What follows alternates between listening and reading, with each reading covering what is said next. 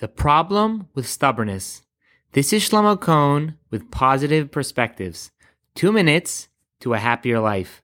Last week, we learned about gratitude and how it helps us appreciate everything that we have, as well as helping us make stronger connections to God and to other people. This week, I wanted to focus on the pros and cons of the trait of stubbornness and how we can channel it to make us happier people. In this past week's Torah portion, Parshas Vayera, we are told a story how Moshe Rabbeinu, Moses, repeatedly asked Paro to let my people go. And each time, Paro refused. Even as his nation was being clobbered with the 10 plagues, he still refused to let the Jews leave Egypt. It was this stubbornness that led to the eventual downfall of his empire.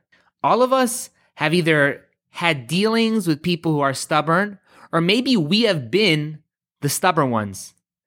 Many times, our desire to be right or to do things our way blinds us to the actual best course of action, the right thing to do.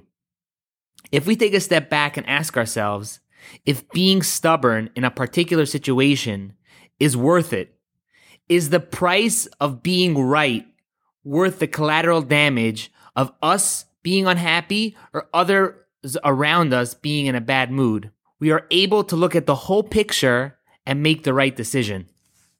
So to conclude, the problem with stubbornness is that sometimes the drive to be right impairs our judgment in making the right decision. But is it always bad?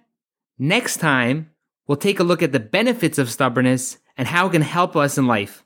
So let's work on this trait and we will surely be happier people. Today's Positive Perspectives is dedicated in honor of Kathy Gave. Everyone have a great day. If you enjoyed this message, please subscribe to my podcast, Positive Perspectives by Shlomo, available on Apple, Spotify, or wherever you get your favorite podcast.